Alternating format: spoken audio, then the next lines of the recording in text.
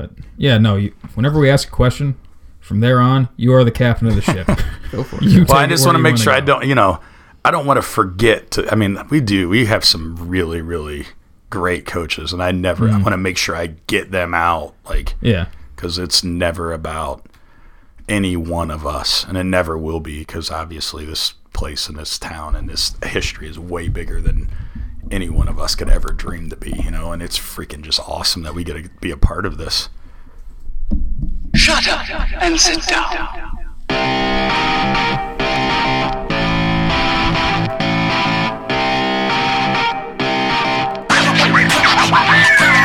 And welcome to the Week 9 edition of the Black Swarm Podcast. I'm Rob Antonell, here with Hank Pfeiffer, and tonight we are joined by offensive line coach and co-offense coordinator, Coach Mazur. So how's it going? It's going great, guys. How you guys doing? Pretty good. Going good. Ready for some fat boy talk. Yeah. As much as I love hearing about this, I don't always know what's going on, so I might just blank out every now and then. Fair enough. I did that for half of the Kale interview when you two got going. That's fine. All right. Real quick up top, though, before we forget, like we have for half this year, I'd like to thank our probably still sponsor, JP Simon, over at Simon Says, down, 2nd, 3rd Street, Lincoln Way? Use the door in the back? Yeah? Right. Lincoln Way will be opening up soon. So they say. A little over a week. So they say. And also, follow us, Twitter. I'm going to stop saying Instagram because I'm going to quit. It's not going to happen. It's not going to happen. At Black Swarm Pod, Facebook, iTunes, SoundCloud, the Black Swarm Podcast.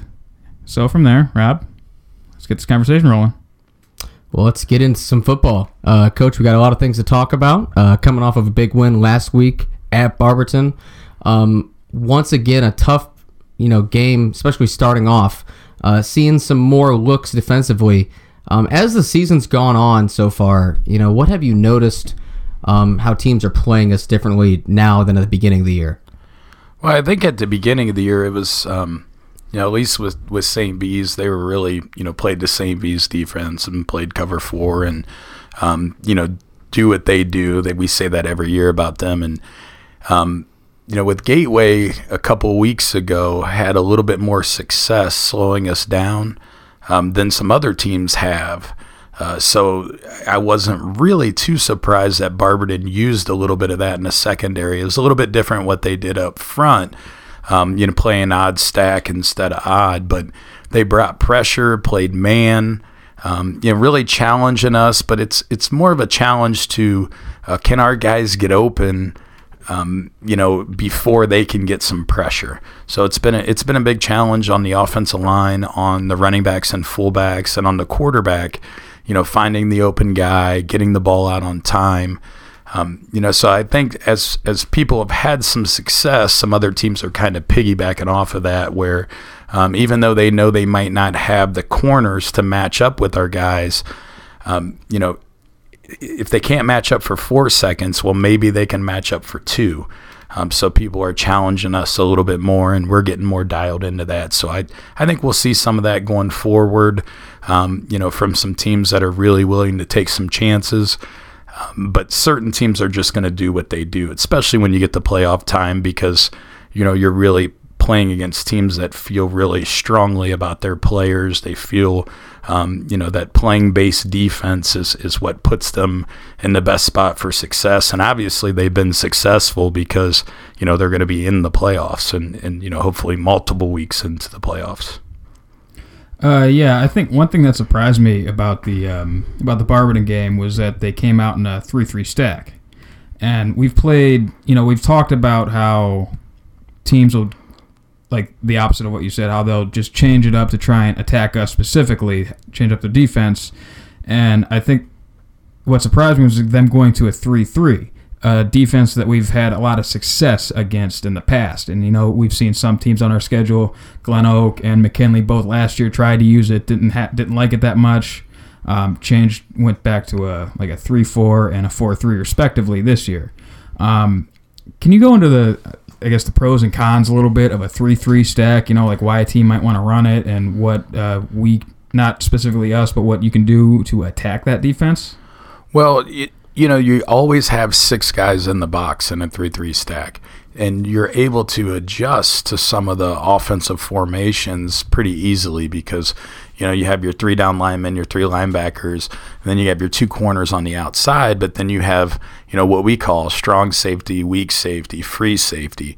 So they're able to, in a 2x2 set, they can have your guys covered while still having 6 guys in the box. That's just, I think with the more spread sets you see, it's become a defense that people have went to more and more. We've seen more 3 down linemen this year. Some of it's been 3-4, but we've seen more 3 down linemen than we've seen in the last 4 or 5 years.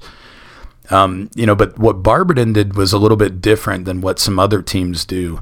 With those strong safety and weak safety playing the alleys, they actually put those guys out and covered the receivers and played man, and then they would use their safety to come down and run support.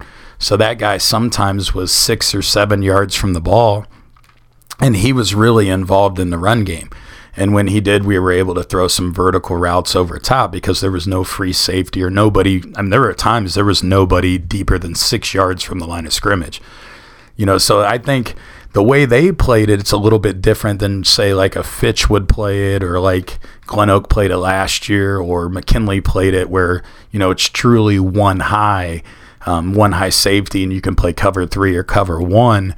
We really didn't see any cover 3 from them, a little bit of cover 1, but a lot of cover 0, because they're also able to, I think odd stack teams feel like they can always bring 2 people, because you're going from 3 to 5 by bringing 2 linebackers, but they feel like they can confuse an offense by doing a lot of little, bringing the end inside, bringing 2 backers underneath, or long stick in the end, bringing two backers around him.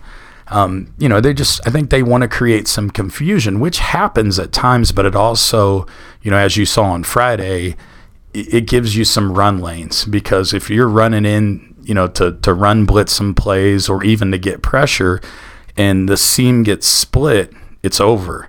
Especially in cover 0 because, all the guys are outside. You're bringing pressure. They brought 1 from each side, and we hit a little power ISO that we run, and our running back made a nice little cut, line blocked it well, and next thing you know, he's out the gate. There's nobody in the middle of the field, so he just split the seam.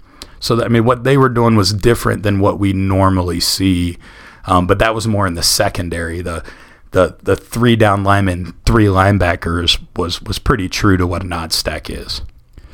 I thought it was interesting what you said about seeing a lot more 3 down odd front stuff recently.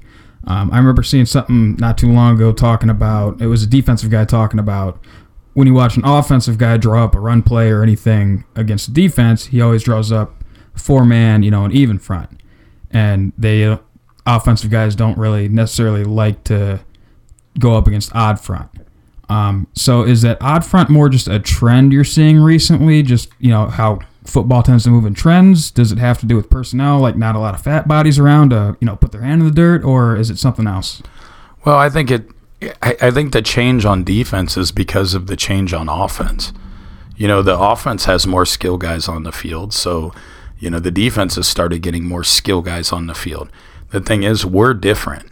We do have some 3 and 4 wide receiver sets. Our base set's a 3 wide receiver set, but we also have some 3 running back sets, multiple 3 running back sets that we use. And, we still are a power first run team, although, we run a lot of zone now, but our zone is not, I don't think it's position blocking. We like to move forward and win the line of scrimmage, and we have the same mentality in zone that we do on power, so I'm not sure that matches up best against us, but people feel like in a 3-4, they'll tell you all the time, well, if we get trips, we don't have to completely change our defense. Or, if you're in a 4-3, the standard 2x2 set, what do you do with the backside alley? You put the Sam, he overhangs, so you got 3/2 to one side, then you got 2/2 to the other side.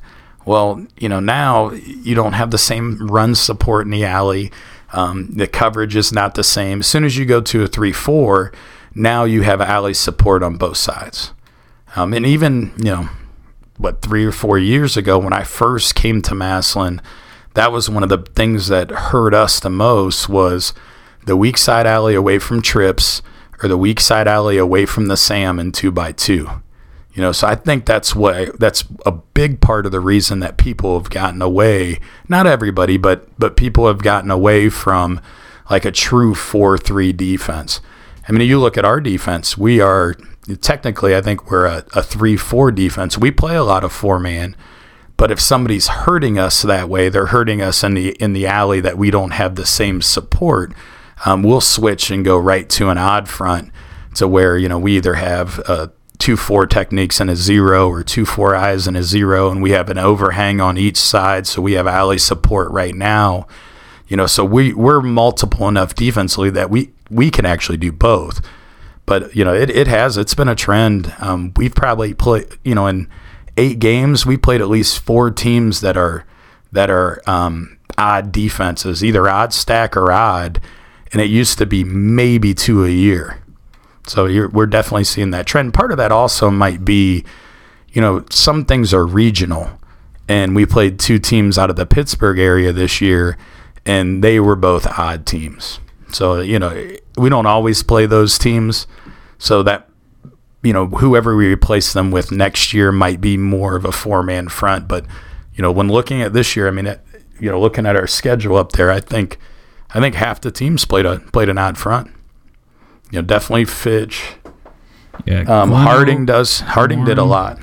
Glen Oak, Warren, Penn Trafford, they were a 3-4, right? Glen Oak's very similar to us. Bo is we live 6 houses apart.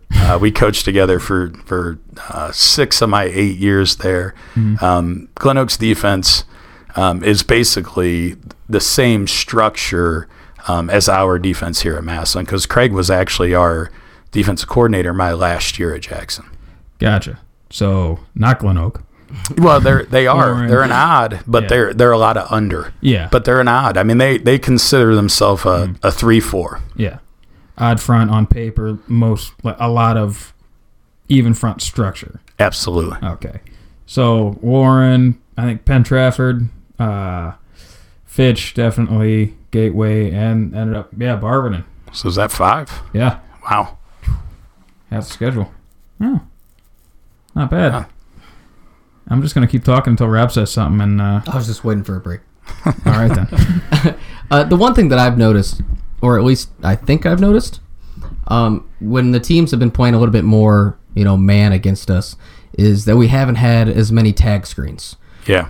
Some of the quick passing game that we've used for the last, over a year now, isn't something that either works great against that coverage or we just haven't gone to it as much. How moving forward, is that something that we still need to do? Is there something that can replace that? Or are the vertical one-on-one shots just the better option against that coverage? Well, we still call the tag screens, and that's on Aiden to throw it. And if he doesn't like to look, then he doesn't throw it. And a lot of times in man, if everybody's at 5 yards, with a tag, we're really looking for off coverage somewhere, since we tag the whole field. Everybody sees us throw the tag to the 2 receiver side a lot because we seem to do that a little bit more, but we do throw a quick, off of our run game, a quick either out or slant or vertical. We get a few different things that we do to the single receiver side. And Coach Trox does such a great job with Aiden that, if he has any question at all on whether it's a tag or non-tag, we hand the ball off because we always like our chances inside the box. So it's more taken, you hear us say it 1,000 times and you hear Coach Moore say it in the paper, and I'm sure all the coaches offensively that have been on here is just taking what the defense gives us. And, if they're playing man, then they're saying that they can cover our guys one-on-one. So, if everybody these days are calling a vertical, especially with guys like ours, is 50-50 balls. Well, if we throw it twice, that means we get one of them, and that's a 30-40 yard gain at a minimum. And if we can throw 2 times and get one of those, our completion percentage might not be as high, but our average per catch is going to be better than 2 tag screens.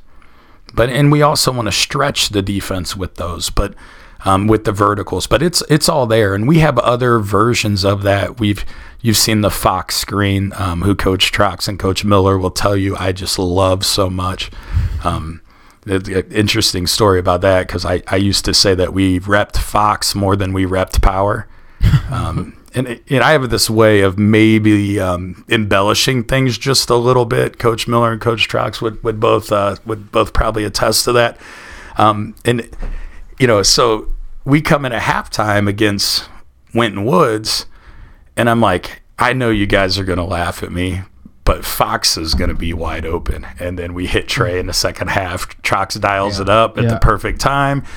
Hit Trey, I think, all the way down to the 2-yard line. I don't think he scored on that, but he got it. Did he score? Either that, he was right. I mean, it was like a 60-yard gain. I mean, he called at the right time. Miller has those guys dialed in, and we hit it. There's a play that I literally ripped apart, because it's got to be called at the right time to be good. Yeah. And you got to set it up, and you almost have to throw the tag one too many times for the Fox to be good. You can't. It's no way to get it right at that right one. You almost got to go one too many. But yeah, that's one of the things we run off there. We run the slant that we threw that Ballard kind of juggled at the end. That's another version of our tag that we do. And Trey Morgan actually caught the touchdown pass at McKinley 2 years ago. We didn't throw the slant; we threw the wide fade. But that's what another tag. We got a handful of things we do that are probably better against man.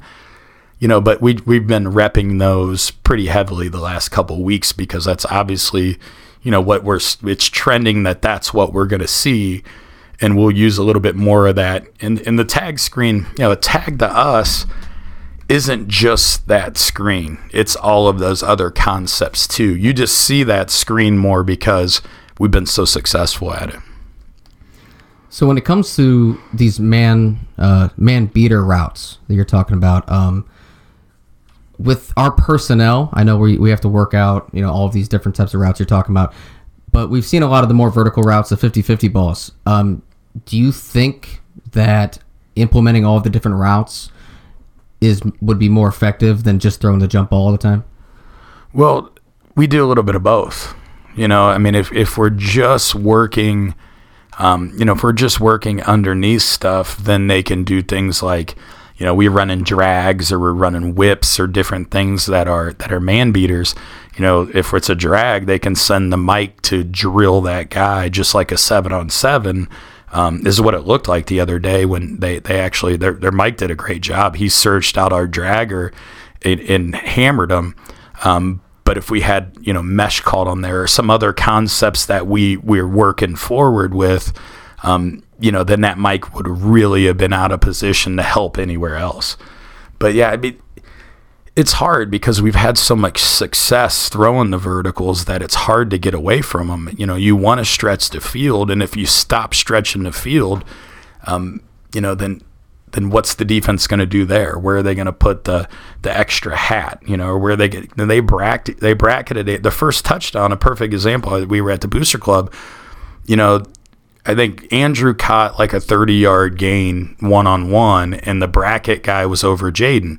Well, the next time, the bracket guy's over Andrew, and we hit Jaden for a 35-yard touchdown. And we just have to take our chances, understand that there's no there's no throw that's 100% completion. But with our guys, if we're taking 50-50 balls, they're also not 5-yard gains.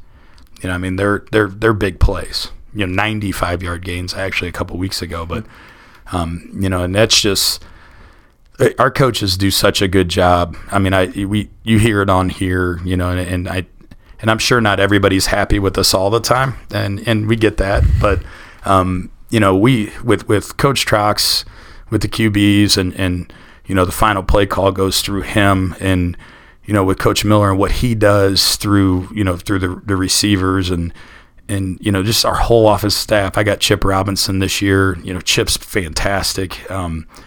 He stepped right in. Dickerhoof and I started having a great relationship at the end of the year last year. I mean, we had a good relationship. I've known him for a long time, but like a great working relationship where he just stepped right in and was able to make adjustments while I was working through, all right, this is structurally what I want to see. And his was more fixing the technique stuff, and now Chip's right on that stuff. And then, up in the box, we got Coach Stone, who, really sees a lot of the defense and is really, who I talk to immediately. I kind of grab an iPad and get away. Trox and Miller are talking to skill guys. Chip's got the big guys on the TV. And he's been awesome up there about, let's get this next series going. Let's get our adjustments going. David Morgan's been helping out with the running backs. Coach Moore's been helping out with the running backs. And, offensive staff-wise, it's just been it's been fantastic, So we work with I work with a great group of guys, and I know that's a little different than where your question, went. But, man, I mean, just seeing some of the things, we're not anywhere where we need to be yet. There's a lot of season left for us, but, to sit back and look at the things that are happening every week, offensively, I'm just really, really excited for the guys I work with, and the kids, man. The kids, we push them so hard, guys. As hard as we possibly can. We talk about it all the time. Literally every play is fourth and one. I threw a starter out of practice today, not like literally out of practice, but pulled him out. A misstep and a missed hand, and put another guy in. They got to know it's just really every play is that important, and all of our coaches, our defensive guys too. They're all fantastic, but just thinking from an offensive side, like, man, we coach our kids hard, and they accept that coaching, and man, it's been a lot of fun at this point. I just can't wait for Friday. Really, I can't wait for practice tomorrow. And I think that's the way our entire staff feels. All right, I want to go back to something you talked about everybody making adjustments on the sideline. And I remember Coach Trox, he told me, I asked him what that's like at the beginning of a game, when, say, just like Barberton, we prepare all week for a 3-4 quarters team, and they come out and blitz happy 3-3 stack. And the word he used, or the phrase he used, was organized chaos. So can you walk us through what that's like on the sideline after the first couple series when, you've been working against these looks that you think you're going to see all week, and then realize that's nothing close to what they're running? Well, in some games, you just kind of have a feel for, all right, they're going to do something. So that's how we felt going in the Barberton game. Like, I wasn't surprised that it was different. I was surprised that it was odd stack, but I wasn't surprised it was different. So the first play we ran was actually like a 15-yard gain. Mm-hmm. It was inside zone with a fullback in the game, because that's one of our safest runs. And it was like, all right, we think we can get a first down with this run, but it also is there shouldn't be any run-throughs because we're gap sound, and it will show us what the defense is. So then immediately we get a 15-yard gain, and we ended up getting like a 2-yard gain the next play. But we called my favorite run play against odd stack, and one of our guys didn't recognize it was odd stack, and we doubled to number 2 instead of number 3, and number 3 came in and folded in and made like a 2-yard, ended up being like a 2-yard gain. And so I'm screaming from the sideline, that, hey, it's odd stack. Like, I couldn't believe he didn't see it. But, so then we go on, we end up getting through, and it's third down. We end up punting the ball. And as soon as we get off to the sideline, like, we're at a point now where, the corrections, the adjustments moving forward are, hey, these are the play that we called on the second first down. This is a really good play. Out of one back, this is a really good play. We immediately went through, we have basically a checklist, not always on the call sheet, but a mental checklist. I know what I like against this. I know what I like against this. And we just basically, it was like reciting what our odd stack runs are, what our odd stack protections are, and then Coach Robinson's immediately on the TV making those corrections on the mistakes that we made. Hey, guys, there's 3 backers in the box here, not 2, so we got to double to number 3. We don't get to double to number 2 and get an extra puller, so we're correcting those. So really, that's kind of how it works out. We get back, we're on headset. Coach Robinson's talking to the kids, but we're working through the plays together. Coach Stone and Coach Morgan are up in the box, and they're on an iPad, and we're like, all right, play 4. odd stack. Let's go to the wide copy. Let's look at, okay, it's cover 1 or it's cover 3. Well, what do you like here? And we'll pause it and we'll look at the pre-snap alignment of what we like in our pass game. And then we'll play it and see, well, maybe they rotate and they play cloud, or maybe they play 2 out of that, or maybe they do something with the safeties to create something different. But we basically go through a mental checklist there. Right, this is what they showed against this formation, and Coach Stone draws that up top as well. So as soon as we get through that first series, whether we score on it or not, we handle the adjustments the same way. We're going through what we lined up in, what they lined up in against it, what we like most, what would be the next move for them, what would be the next move for us, if that makes sense. Something that just kind of popped into my head here, you mentioned that a kid didn't recognize the formation he was going against. Yeah, the defensive front. And just the first thing that I started thinking about during all of that was how we've had to move a couple kids around since the beginning of the year. And what I was trying to think of is how you guys teach it now. Compared to like when we played.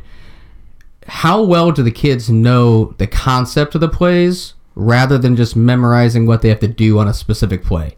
Can you insert kids in a different position and they kind of know, hey, on this play, we're doing this rather than the left guard is supposed to do this? Well, I think part of that is how you prepare your kids, and not just prepare them like, oh, this is how I'm going to teach you the play, but this is how I'm going to rep you in practice. Because, I can sit and look at a film all day long and think about, oh, this is how we should do it. But a lot of it comes down to putting it down on paper. For me, that's how I learn. I need to write it down. I need to put it on the board. I need to draw it up on Playmaker Pro. I need to go through every rule, so I do those things for the kids. We walk through a lot of stuff. We review a lot of stuff. I send them a weekly playbook every single Sunday that has every run play for the week, every pass protection for the week, drawn up against the 2 main fronts that we're going to see. And they know if I'm a right guard, I also have to know left guard. If I'm a right guard and a left guard, if I can snap, I need to know center too. So if I'm a right tackle, like our right tackle right now, he is also probably our backup left tackle because, we have an older guy that could come in the right tackle if we had an injury, or, you have to know multiple spots. But part of that is in practice in July on a camp day, all right, today you're going to play left tackle. And then they look at me like I have 3 heads or I'm crazy, but it's really, if you really feel comfortable at right, playing left is really going to make you learn to play tackle because you got to think about everything and think about every single detail. So I shift guys around a lot. But then I also give them the information. They have that weekly playbook that they can look at on, Tuesday. They can look at it on Thursday. It has all the info and it's not like it's just them. It's all 5 offensive linemen. So, some of our guys know every position. Some of them really, it's more you need to know tackle if you're a tackle, and you need to know center and guard if you're a center and guard. But, it's just moving around, lots of repetition. I'm a stealer of time. Every coach we coach with on our staff will tell you that. I do field goal and extra point for special teams. Thank you, Coach Jar, that I have 0 other special teams responsibilities because during that time, I steal every single second, and we go through every day. We walk through during special teams time against the defense, like the cards that we're going to go against that day. And I always make the cards as hard as possible on the kids. So we're walking through that every day. And, if it's Monday, all right, you're the right guard today. If you back up more than one position, then on Tuesday, you're the center, so I change those review days for them just so they get repetitions doing that. But also, football savvy kids goes a long way too. That's not on, myself and Coach Robinson. It's not just on us trying to prepare them. It's also on the kids putting in the time, it being important to them, and them understanding the game of football for them to be able to play multiple positions. Yeah, kind of on that. I guess, on that little thought there, how difficult is it for you as a coach to make like blocking rules and assignments? Because really, you're organizing anywhere between 5 and 7 guys to do one thing. Where if one guy messes up, the whole play falls apart. And with the different amount of fronts, blitzes, and just defenses entirely that we faced, you can't teach a kid like, hey, I need you to block down on this 3-tech. It's got to be, I need you to block down on the first man inside, So how difficult can it be to get, these rules where they work for the play, not so in depth to where it's going to work for one front and not something else, but not so broad as to where it can get cloudy against some weird stuff? Well, and I think that's one thing being in year 17 now that I've really improved on. Coach Mazur in year 3 was writing paragraphs for rules. I wasn't, and I'm not a fast typer, so it took me quite a long time to make a playbook. But nowadays, I really try to keep it to 1 or 2 sentences. And it's not that you want it to be vague. You just, it needs to be very factual. It needs to be, this is what it is. And one of the big things that helped me. Instead of writing all these things like, well, if this guy does this and this guy does this. No, you have number 1. Okay, you have the first down guy to your side. You have number 2. That's the second down guy to your side. And we do that a lot with some of our man plays and who we double in our zones. But the biggest thing that's really helped simplify things when it comes to blocking assignments and making sure that we're sound, we count the linebackers. And I don't care if a safety rolls down and the kid's 160 pounds and he's number 7 and he's inside leg of the tackle at 5 yards. He's linebacker number 1. Back in the day, it was, well, that's the strong safety. Well, no, he's in the box. He's linebacker number 1, and we count. If there's 3, it's 1, 2, 3, and we handle them this way. And if there's 2, it's 1, 2, we handle them this way. And then, the tackle blocks accordingly. If there's one backer in the box, obviously we lock a little bit more because we don't have to climb everybody to the next level. So, counting the backers is really made things a lot easier on, hey, this is what everybody else needs to do because, we handle down guys first, second level next, but counting the backers really designs the blocking scheme in a lot of our plays. So when it comes to making all of your rules for these different run plays, where's the line between our kids know exactly what to do on every single play and it should work, and I'm going to call the play that works best against this front? That's funny. That's a good question because we get in that, I wouldn't say argument, but we get in disagreements, as a staff sometimes on, hey, do we need this next play? This would probably be good off of this. Well, you only have so much practice time. And do you get really good at this play that you already are pretty good at, or do you add this other play that might take away a little bit from your base play because you don't get to rep it as much? So I think that's part of it. Like, you have to find a fine line of, we have enough offense and have enough run game or enough blocking schemes to combat any defense they come out in, but we have few enough of them that we're really effective with them, that nobody's ever wondering what they're supposed to do or what their assignment is, because, as soon as you don't know what you're doing, you don't play fast. And I want to err on the side of playing fast all the time. And maybe it's because it's, me and our coaching staff that thinks this way, but it's great because Coach Trox thinks this way, Coach Moore thinks this way, Coach Miller thinks this way, even, he's a skill guy. All our guys think that less is more for the offensive line. So if we're going to mess with somebody, our skill guys have a lot to know when it comes to alignments and all those different things. In subtle adjustments and the tags that we make to all of our pass plays. But for our linemen, we really have probably 6 blocking schemes, maybe 7, but we have like 15 runs. because there's some things we can do in the backfield that make them look like a completely different run, but they're the exact same blocking scheme. And the more that we can do that, to attack different areas, block it the same, but use the skill guys to make it look a little bit different, the better off we're going to be. Because this is my one argument with that is, well, we never can tell them where to line up.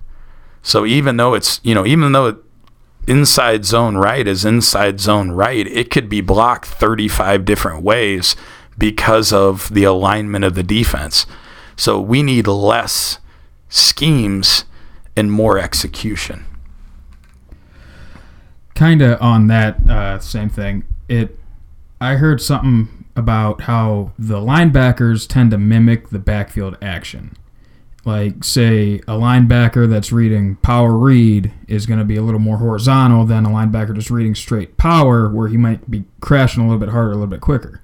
Is it important for our linemen to know what's going on in the backfield to, that's how the linebackers might react and might need to change up? Like, say, the aiming point of a tackle coming inside for that backside linebacker might be a little different on power read because he's staying a little more horizontal with the stretch versus just a straight downhill power where he might be coming downhill a little harder and you might need to, attack him.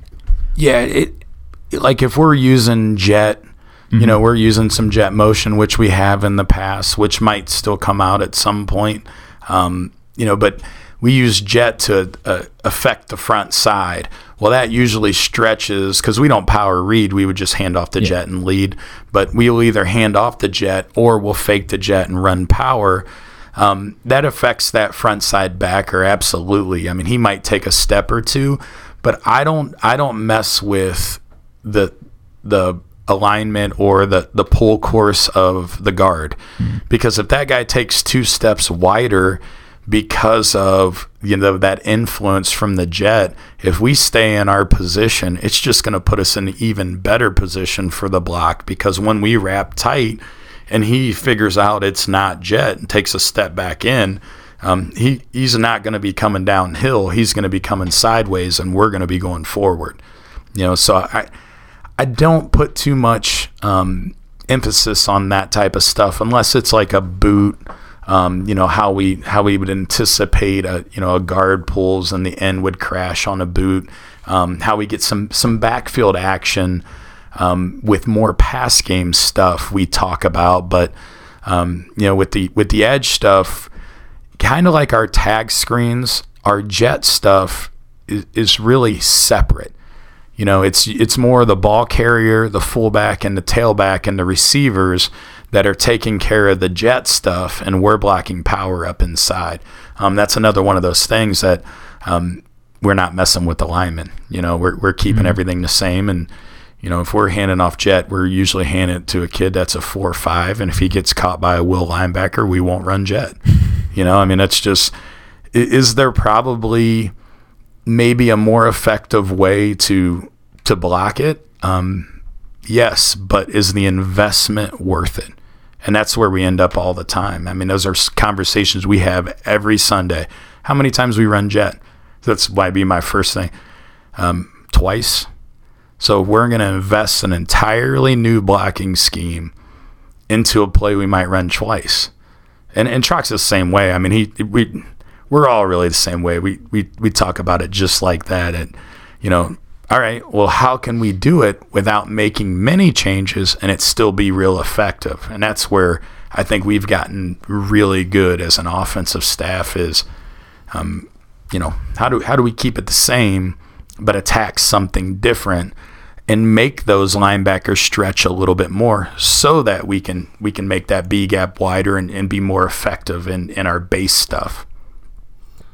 To touch on Hank's question, something that I think you mentioned has happened recently. Instead of the backfield action changing how a defensive player might play it, just the straight personnel. I know you mentioned something about defensive ends maybe being undersized quicker lately. How do you coach that up where the player might know what to do, but the defensive player reacts a little different, or he's just going against a different type of player than what he's used to seeing? That's one of the hardest things is that I think people don't understand is, your scout team guys can't always simulate the guys that you're going to play on Friday. Louisville has a 6'6", 250-pound defensive end that's a good player. We don't have anybody to simulate that. So my kids, I'll grab the kid that's closest to him and try to, make him play similar to that to get our kids ready for it. But, the 180-pound D end or 185-pound D end from Barberton that's good with his hands and really quick, we really have to put kind of a running back there. But it's hard to do that when you're in scout team and it's team. And, one time you're passing, but the next time you're running power and you're not trying to get your third safety killed playing DN.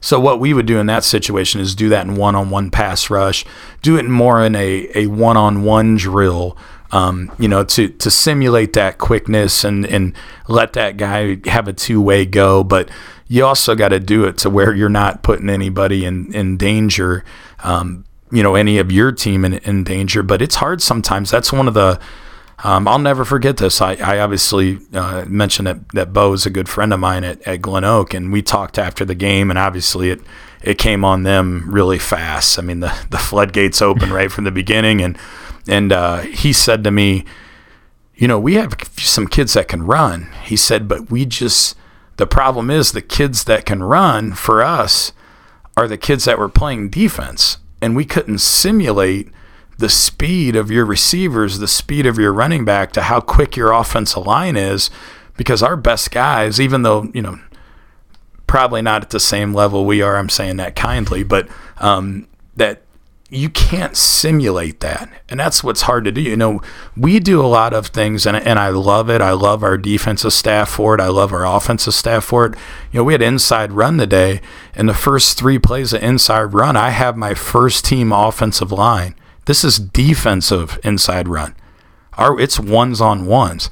But you have to have a mature team to be able to do that so guys stay up, guys are not getting too chippy. But I think that's how you combat those type of things is your best, even if it's only for 3 plays and then it's 4 plays off and it's 3 more plays, your best need to go against your best. Because when it comes on Friday, nothing against our second team guys. They give great looks too, and our third team guys give great looks, but it's not the same as some of the starters that you see. So the better the players, even if it's just a handful of reps that you get to go against during the week, the more it prepares you. And then for those special situations, for those real quick guys, try to do that more on a one-on-one setting.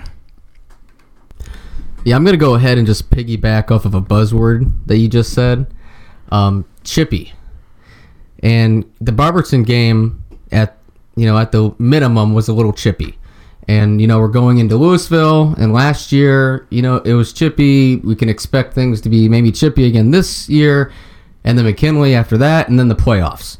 So we have quite the run of, intense games where things can get really physical, and just with all of this coming up all at once and everything getting more important as we go, how are we getting the kids to kind of mentally get prepared for all of that and, make sure that we aren't retaliating when it does happen?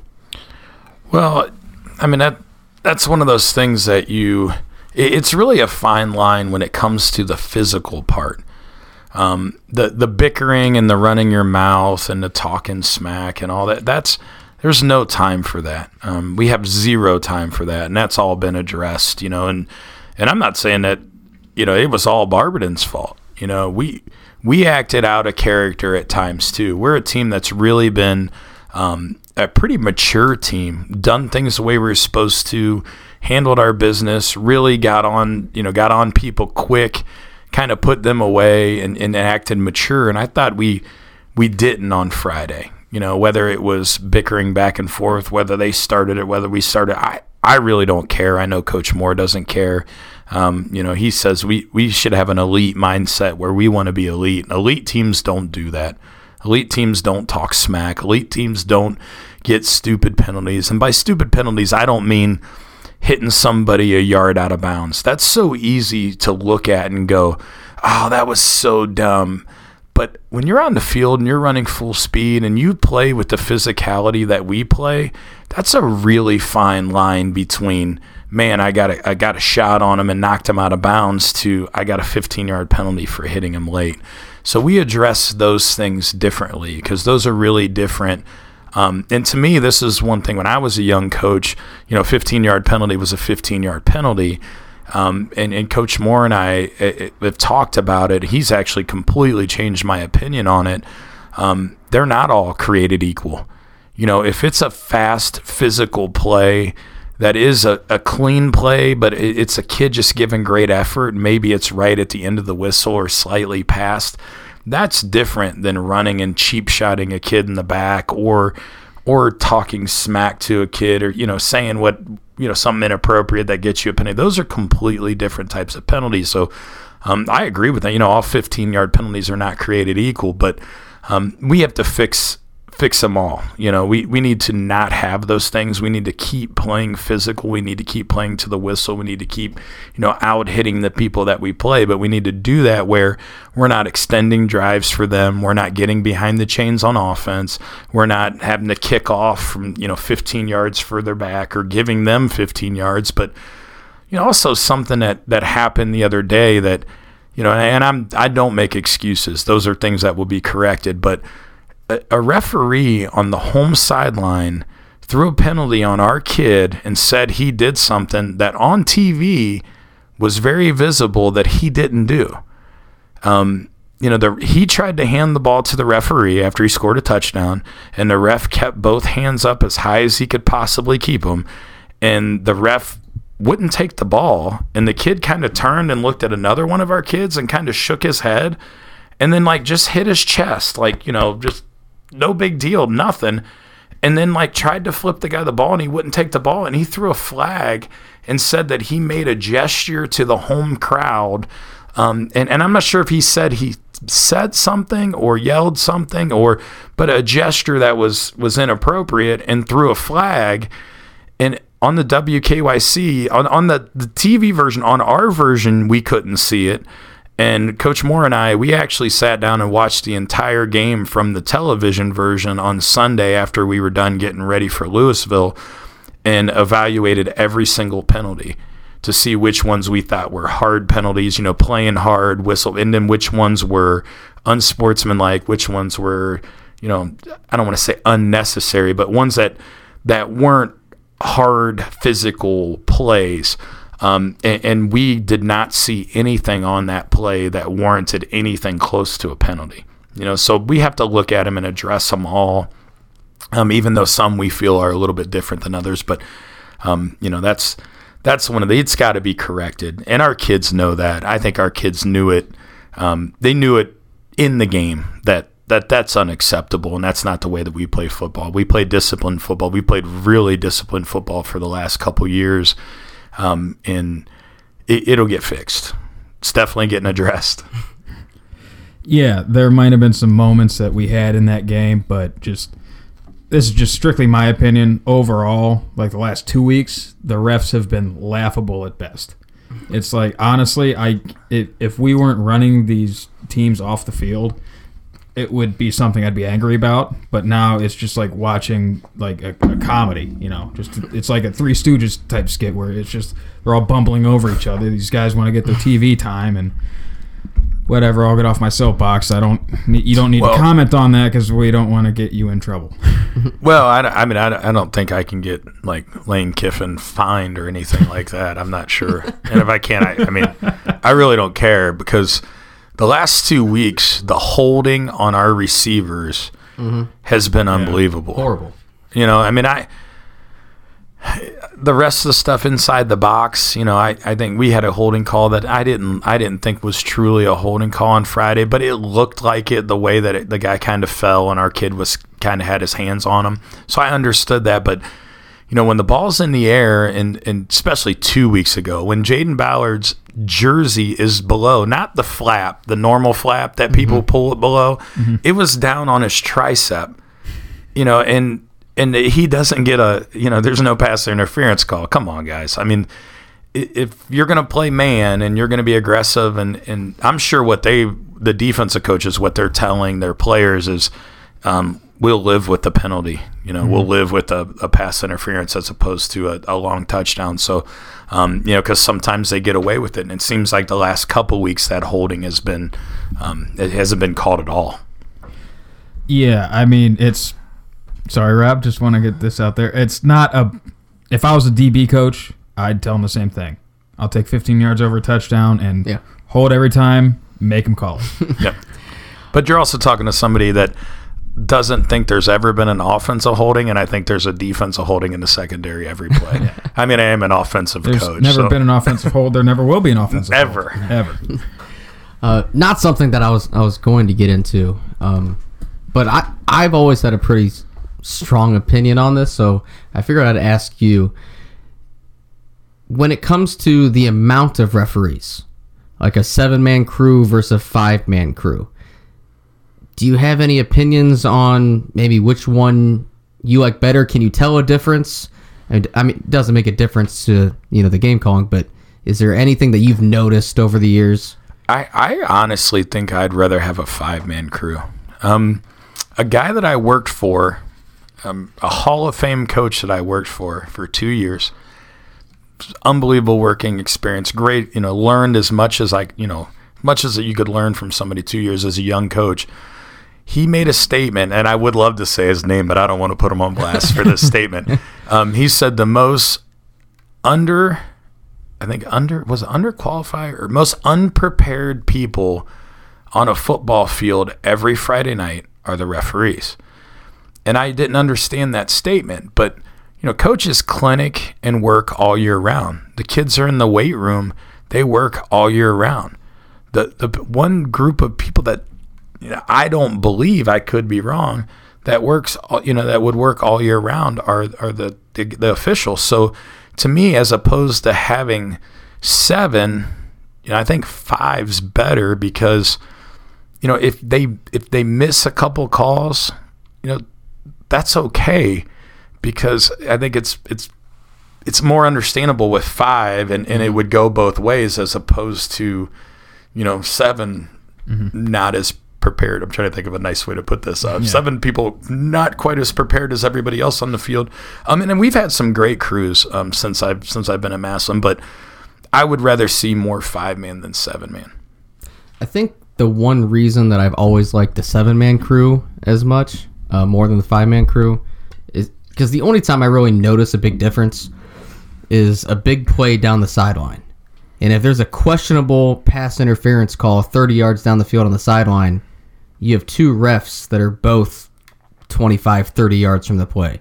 And that's when you see a guy throw a flag from center field. And I don't know, that just always gets me that somebody has to throw a flag that far on a questionable call. Whereas with a 7-man crew, I think you usually have a guy further down the sideline. And that's like the one time that I see it and notice it and I go, God, I wish there was a guy right there. But, chances are that might not go in our favor either. So, just figured I'd ask if you could notice a difference. I think Coach Moore, when we first came here together, we were all 7-man crews. But I think that number has started to go down, and I think that's kind of been his feeling, that he's started to like the 5-man crews better. And not maybe for the same reasons that I do. I don't want to put words in his mouth, especially ones like that. But I think that, you just... I mean, maybe less calls is more. Less is better. Let the game play. I mean, if it's blatant, that's for okay. Sure. Yeah. A lot of flags last week. Yeah, last week. I mean, I don't know how many flags did the deep guy that threw that back judge threw like 4 in a row. Yeah, he was. He wanted to make offsetting. Dude, just blow your whistle. Yeah, and I don't understand what their call is on. That last onside kick. It's not a blindside hit. It wasn't helmet to helmet. It was shoulder. I mean, he hit him really hard, but that's not illegal. That guy's going to recover the ball. That kicker becomes he becomes a kickoff team member when he kicks the ball and runs down the field to get that ball. If he wasn't in the play, he wouldn't have gotten hit. Absolutely. He was close enough to get hit. I mean, I don't know how it's taught nowadays. I don't want to say how we teach things, but I remember back when we played onside kicks, the first level guys on both sides were meant to take out the other guy's first level guys. Yeah. And so, I mean, that's just how it was. I have no idea how it is nowadays. But, so, I mean, that was kind of how we were taught to do it back then. If you're not the one getting the ball, you go hit somebody so they can't get the ball. I'm not involved with any of those special teams things, but I'm out there enough to know that, you know, the guy that's getting the ball, who was Austin Brawley at that point, he was getting the ball. It was coming to him. It actually came to him the time they tried it before that. The guys around him are there to protect him. You know, and by protect him, that means hit the guys that are running at him, because, you know, they're not running down there to just play tag with him. You know, I mean, he's going for that ball. They're trying to hit him. And so, yeah, I mean, our guys protect him. How exactly we do it, that's Coach Jar's expertise. But I know we did it well twice, and we definitely protected our guy recovering the ball in the last one. Frankly, I think the only difference between now and back then was that kicker would have went back out to kick again the same game. But, you know, a bigger issue now. Things have changed. Yeah. All right. Pivoting from there, unless you got anything. No. Okay. It struck me in the Gateway game, especially. I can't remember how much we ran it against Barberton, but how much we ran outside zone and how much success we had with it. And it really it stuck out to me because it's such a different way of blocking, as in, you know, technique-wise than anything else you do. It's, you know, I'll let you kind of explain the difference between outside zone technique and, you know, anything else, any other drive blocking or wrap and that kind of stuff. But it's just so different, and it's something that, you know, you see outside zone guys talk about. It's not something you do a lot unless it's going to be the thing you do, and your offense runs through that. So I guess, like, how did our kids get so good at it with the amount of other stuff we have in our run game? And what did you see really that made you start calling that more? Well, you know, anytime that somebody's in a 3-man front and they don't have that extra guy walked up on the line of scrimmage, you're kind of giving us the edge. You know, if he's in a head-up 4 or 4-eye, any inside leverage, you know, you're giving us the edge, and we're going to try to take that. We've run it a little bit the last couple of years, but you're right. I mean, it's not been a huge staple. We didn't have a ton of success, but we needed it just in case people overloaded. Walnut Ridge last year, I think that one of the last drives we had like 70 yards in outside zone, just because they were overloading power so much. But if you think about the Denver Broncos days where they're a big outside zone team, when I think about college teams that were really good at zone, Minnesota, when Glenn Mason was there, was really, really good at zone. It all goes by the running back. You know, outside zone, you have to have an outside zone running back. And we have a couple guys, one especially that's really kind of built for that. So we've adjusted a little bit more to what his skill set is. And the way I teach it up front, it's not that different. The footwork's a little bit different. The aiming point's a little bit different, but the assignments are the same as inside zone. We're blocking the same guys. How we're doing it is a little bit different. So, but when you see that play come out last week, we actually installed that 2 weeks before.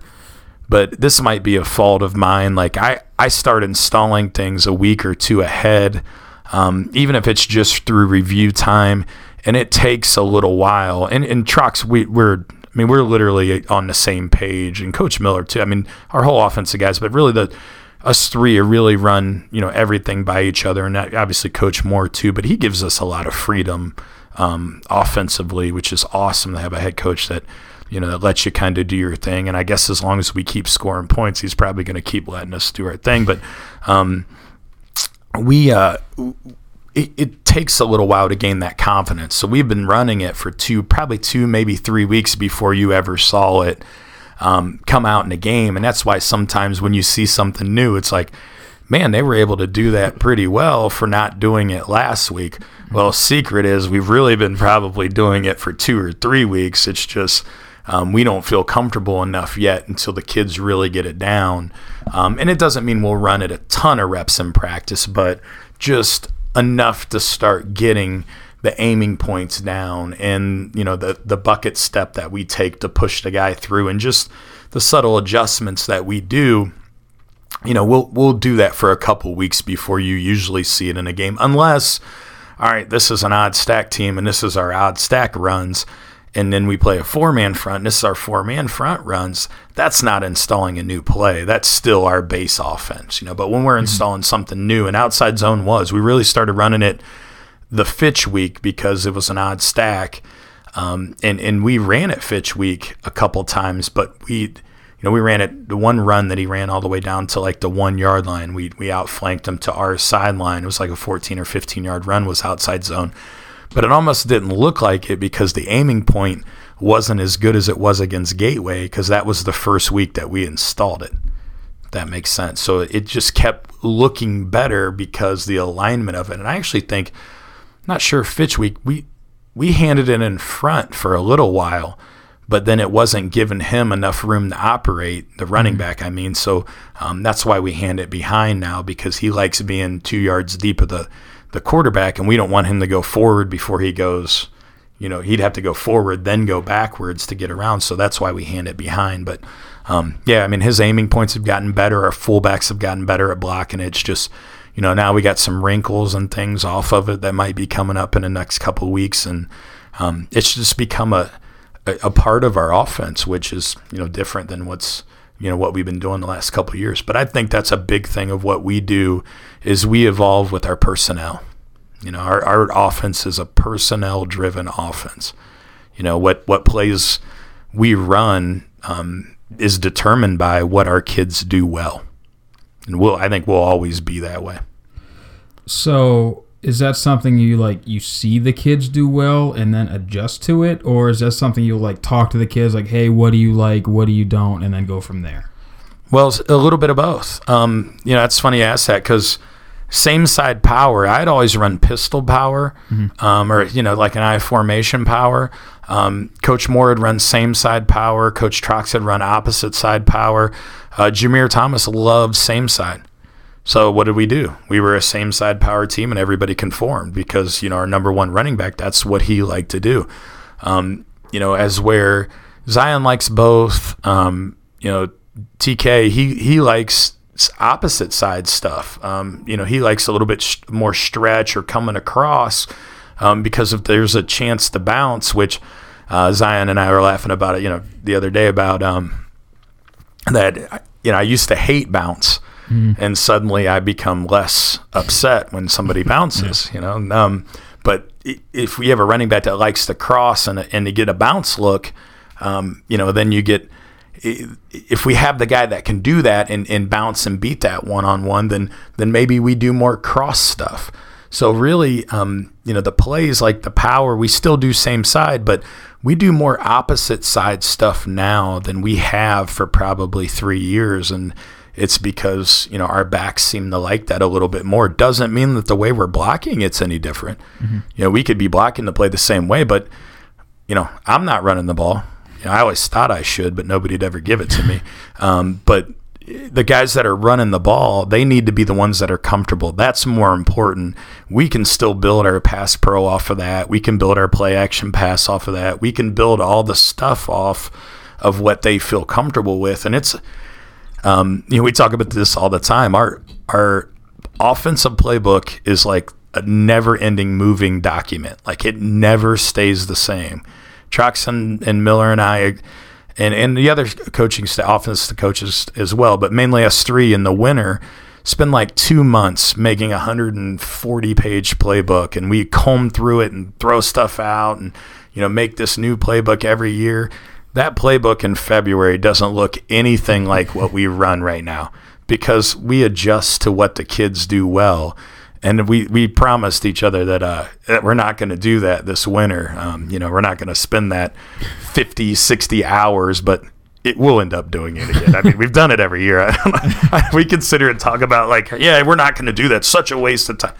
Yeah, here we are. Here we are. How much does we asked Kale about this too. I think maybe trucks. I don't know. All these conversations kind of blend together anymore. But about doing stuff, in the spring, about you guys just putting in plays in the off season. But how much does say maybe running it a little bit in the spring help if it's a thing you like against a team that you might like in the future coming up in the playoffs? I remember last year it was like some kind of smash concept to trips where it was 1 and 2 both ran quick ins, and then the 3 ran a dig or not a corner. It was called in. Yep. And they said first time we ran it, it was week 13 or 14, but we hadn't run it since 7-on-7s. Is that stuff you guys can go back to that you would have confidence in that the kids would be able to pick up quickly, or would you treat it almost like a new install? Well, having really football savvy kids helps. I mean, I'll always go back to that because they know and they remember things. I remember doing that, especially if it's something where they get the ball. So last year, just to give you another example, that we were playing against Louisville, and they were really pinching the edges down hard. We had not run jet sweeps since St. Ed's. Think about that. Preview game, week 9. Mm-hmm. We ran jet sweep twice in the second half because we make subtle adjustments to our blocking up front. We were handing to the Kai shot, and Kai, he remembered jet sweep because we were handing it to him. I would remember jet sweep if somebody was handing it to me. And we had 2 nice 8-yard gains, and it got them out of what they were doing because they were giving us the edge. And one of the guys on their staff last year is a guy I had worked with previously. And somebody that wasn't involved in all that pregame mess, and somebody that I honestly have a lot of respect for. And I'm like, hey, you guys really, you guys made it tough on us running. You're really squeezing. And he looked at me and goes, you SOB. He said, when was the last time you ran jet? I had freaking 6 games on you guys, and you did not run jet one time. And I was like, it was in the preview game against St. Ed's. And he was so fuming that we were able to immediately put that in and hit the edge. And he had watched 6 games and never saw it. And he's an obsessive, person. He has every play marked down. I mean, he would never miss something. And that's the one thing that it was, well, he asked, how's your family? And then he was pissed about the jet, once he checked on my family. But it says a lot about our kids that, that we can do those things but that's why we don't do wholesale. All right, there's this trick nuance play that we do. They're just subtle changes to our base play. The jet, we still block power inside, except instead of kicking with the fullback, he hooks the end and the tailback leads on the alley, but everybody else is blocking power. I mean, I think that we could tell our kids, we could have them out in the front yard and get them to run it pretty well in probably 2 reps, So that's what I think the big selling point is on. Don't make wholesale changes. Be who you are offensively.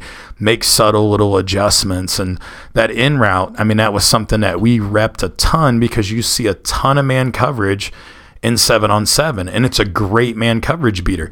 Well, we didn't see man coverage very much all year.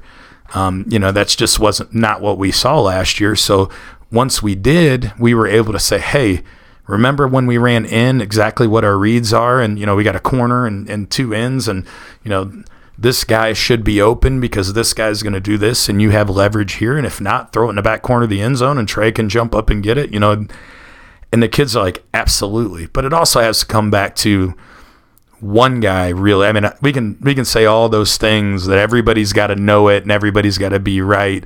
One guy's got to be right. The quarterback's got to be right, and we've been really lucky that he's exceptional and does some great things and makes some great decisions and puts us in some really good situations and remembers those things and rarely makes mistakes, and if he does, he never makes them twice. The one thing that every guest we've ever had on this show has said, and that we talk about all the time, is your ability to make adjustments on the fly.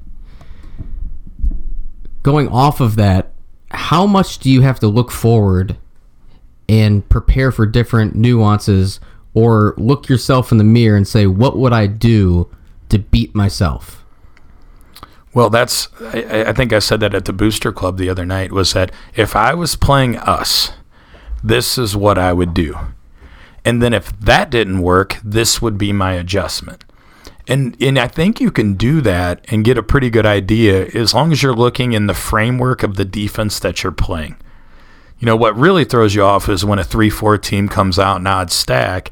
That's not really yes, it's an odd front, but normally you see bear, or you see, not a true 3-4 where they're backed out and it's a 5-man box, or there's 2-4 eyes, or some subtle adjustment to that, not like a wholesale change to that. But if you look at the framework of their defense and what they can do against you and against your formations, I think usually you can kind of plan ahead.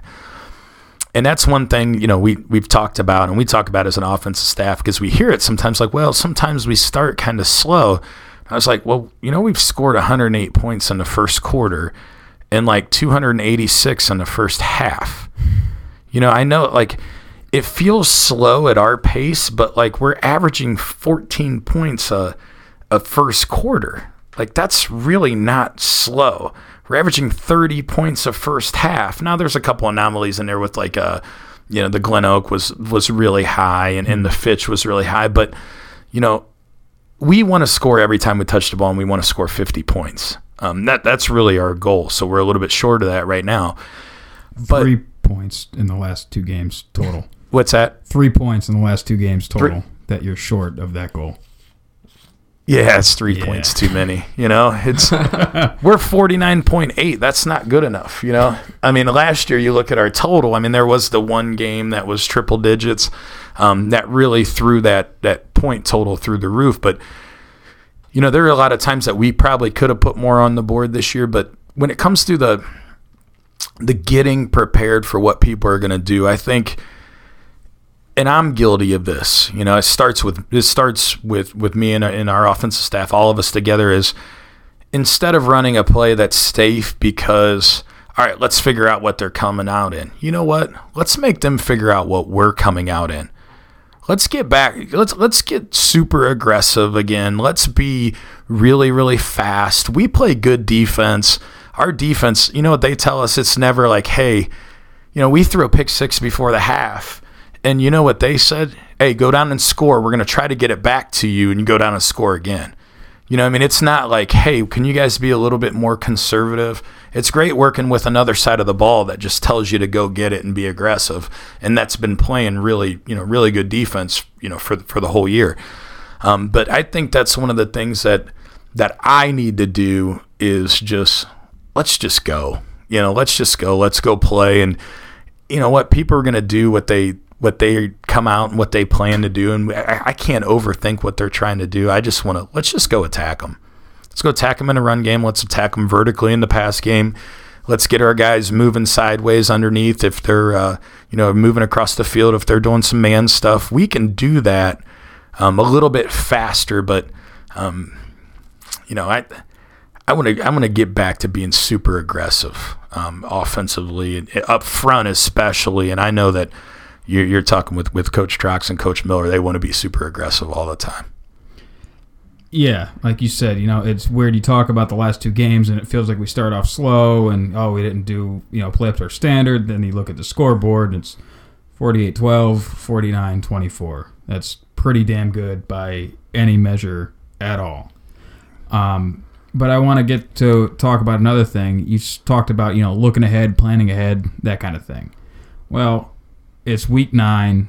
We have Louisville. That is, I think by anyone's, if they're being honest, not up to our talent level. And then we have the game, week 10 after that. How do we keep our kids, focused on the opponent ahead of us and not looking ahead to, McKinley?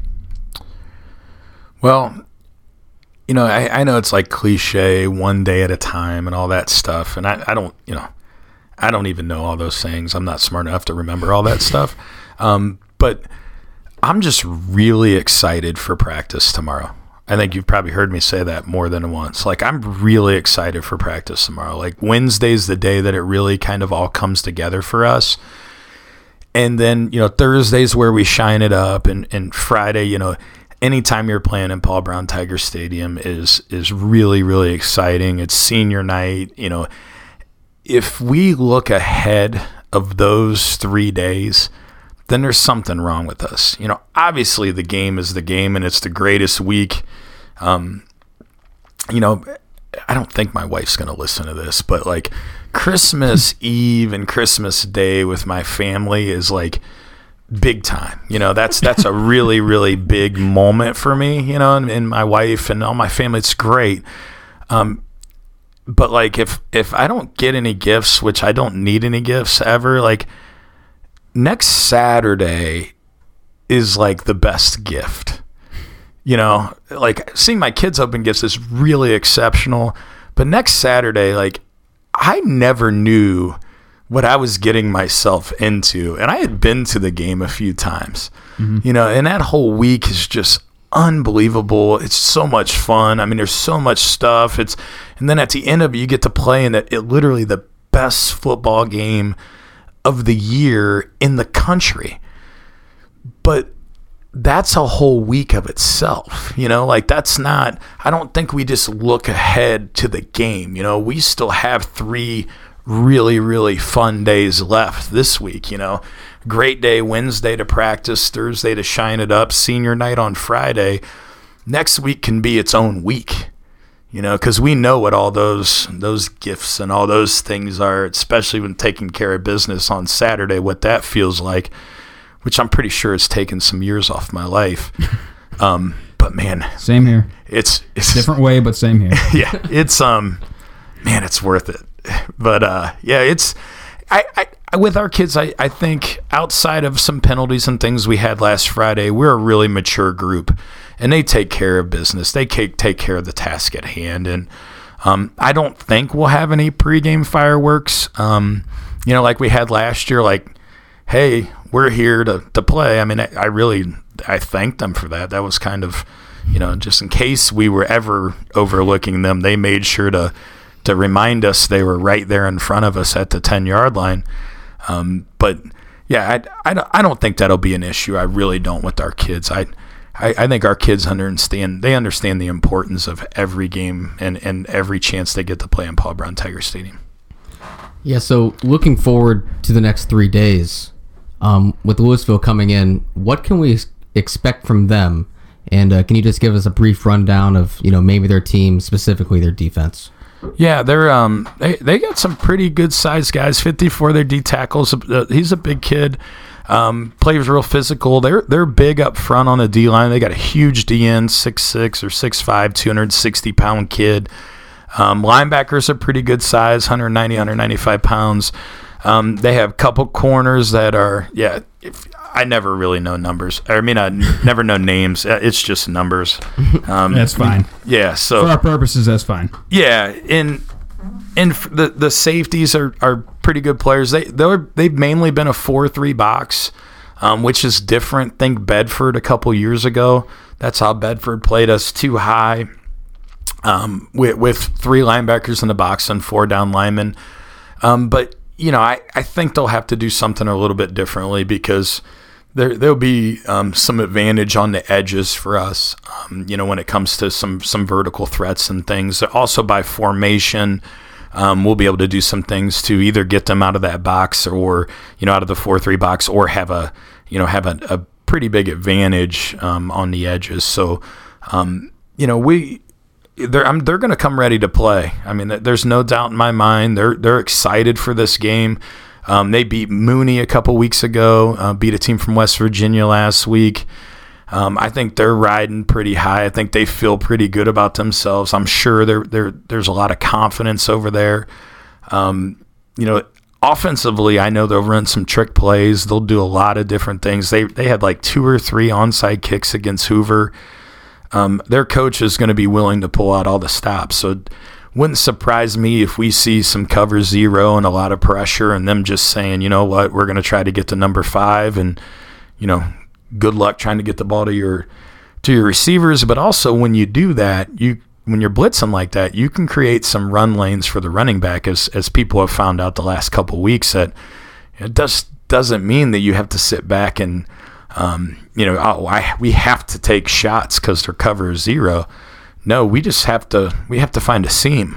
When we find that seam, it could be good night. So, yeah, I mean, 99 is the big D end. 54 is the big D tackle. 2 is their guy.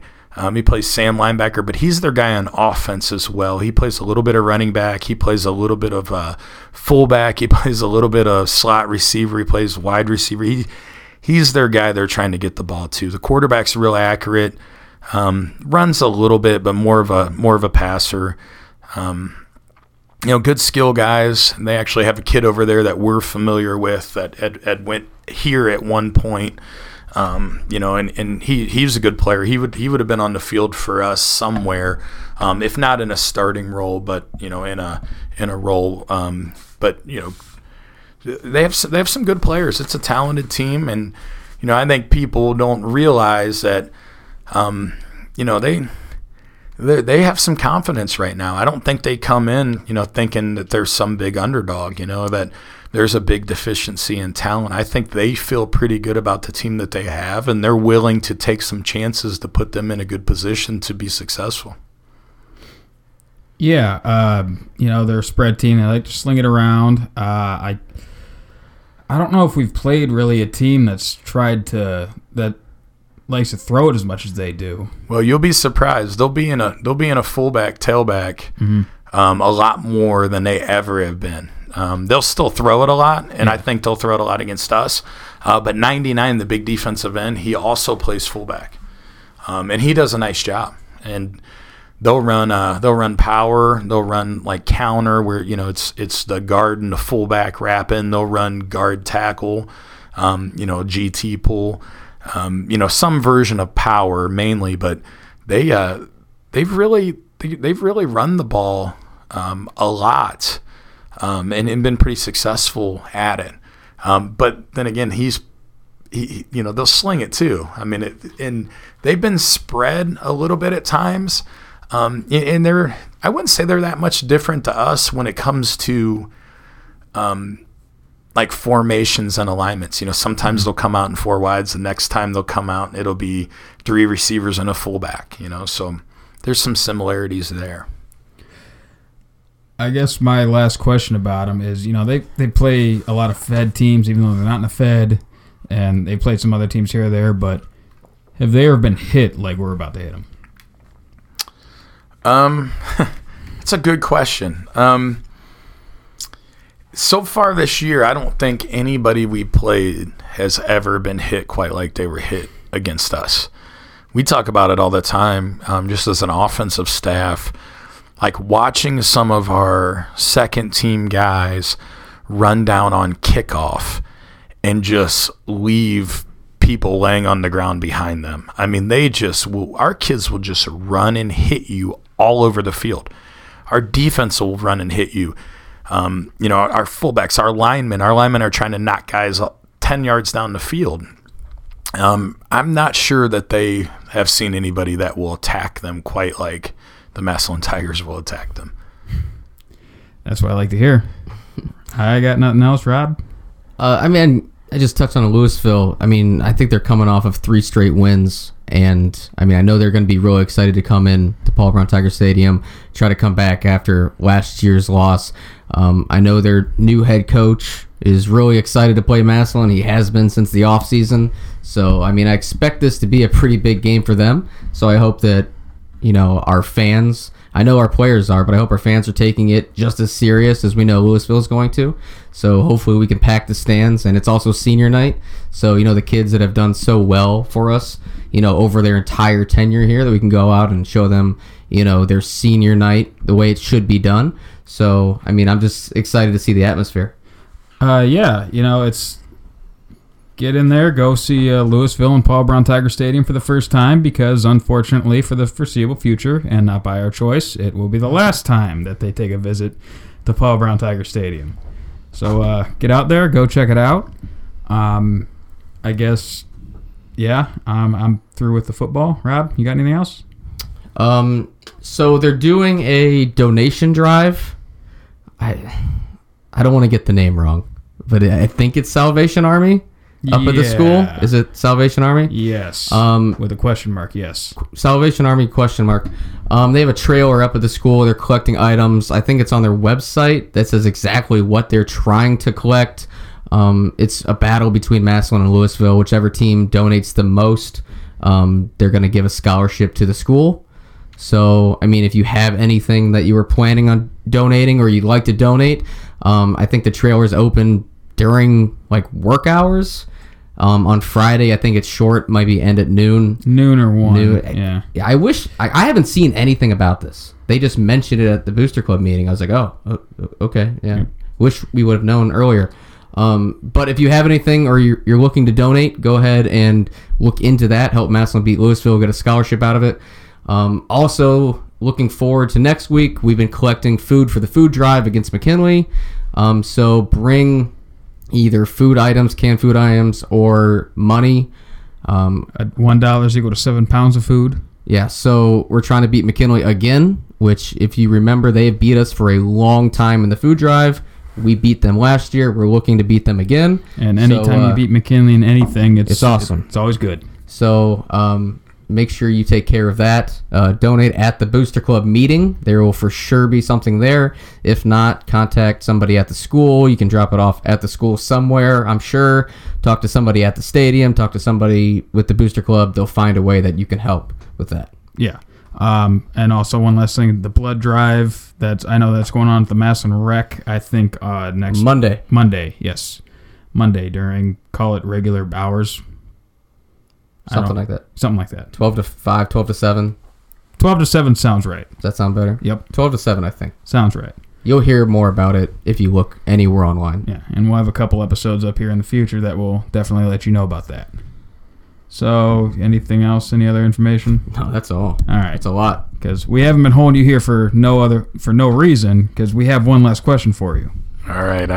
Shoot. I think I'm ready for it. All right. Is a Pop-Tart or ravioli? Absolutely not. Why? It has icing. So it's What about a non-iced Pop-Tart? Yeah, because they make those. It's not a ravioli, guys. It's not. So what if I take a ravioli out of a Chef Boyardee and put some icing on it? Is it no longer ravioli? It's not a ravioli. It's a pastry. Like it's a dessert. Like a Pop-Tart is a dessert. Like, I mean, you could have it for breakfast, but a ravioli is like dinner. Like that's. What if I wake up and have a can of ravioli, like a cold can of ravioli for breakfast? Does that make it a Pop-Tart? Is that what you're asking? It makes it not dinner. No, it doesn't. It makes it not dinner. Just wondering. No, don't get me wrong. I like a Pop-Tart. I like a Pop-Tart more than I like a ravioli. Yeah. But they're not the same thing. Not even close. All right. Rob, you got anything? No, I think that's it. All right.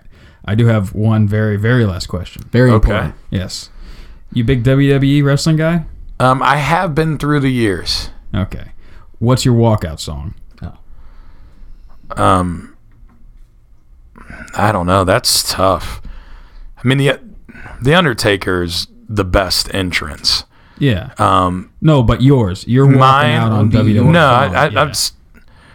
I'm trying to think of. Man, my walkout song. It would be Godsmack Keep Away. All right. There we go. And with that, go Tigers. Beat Louisville. Go Tigers. Go Tigers.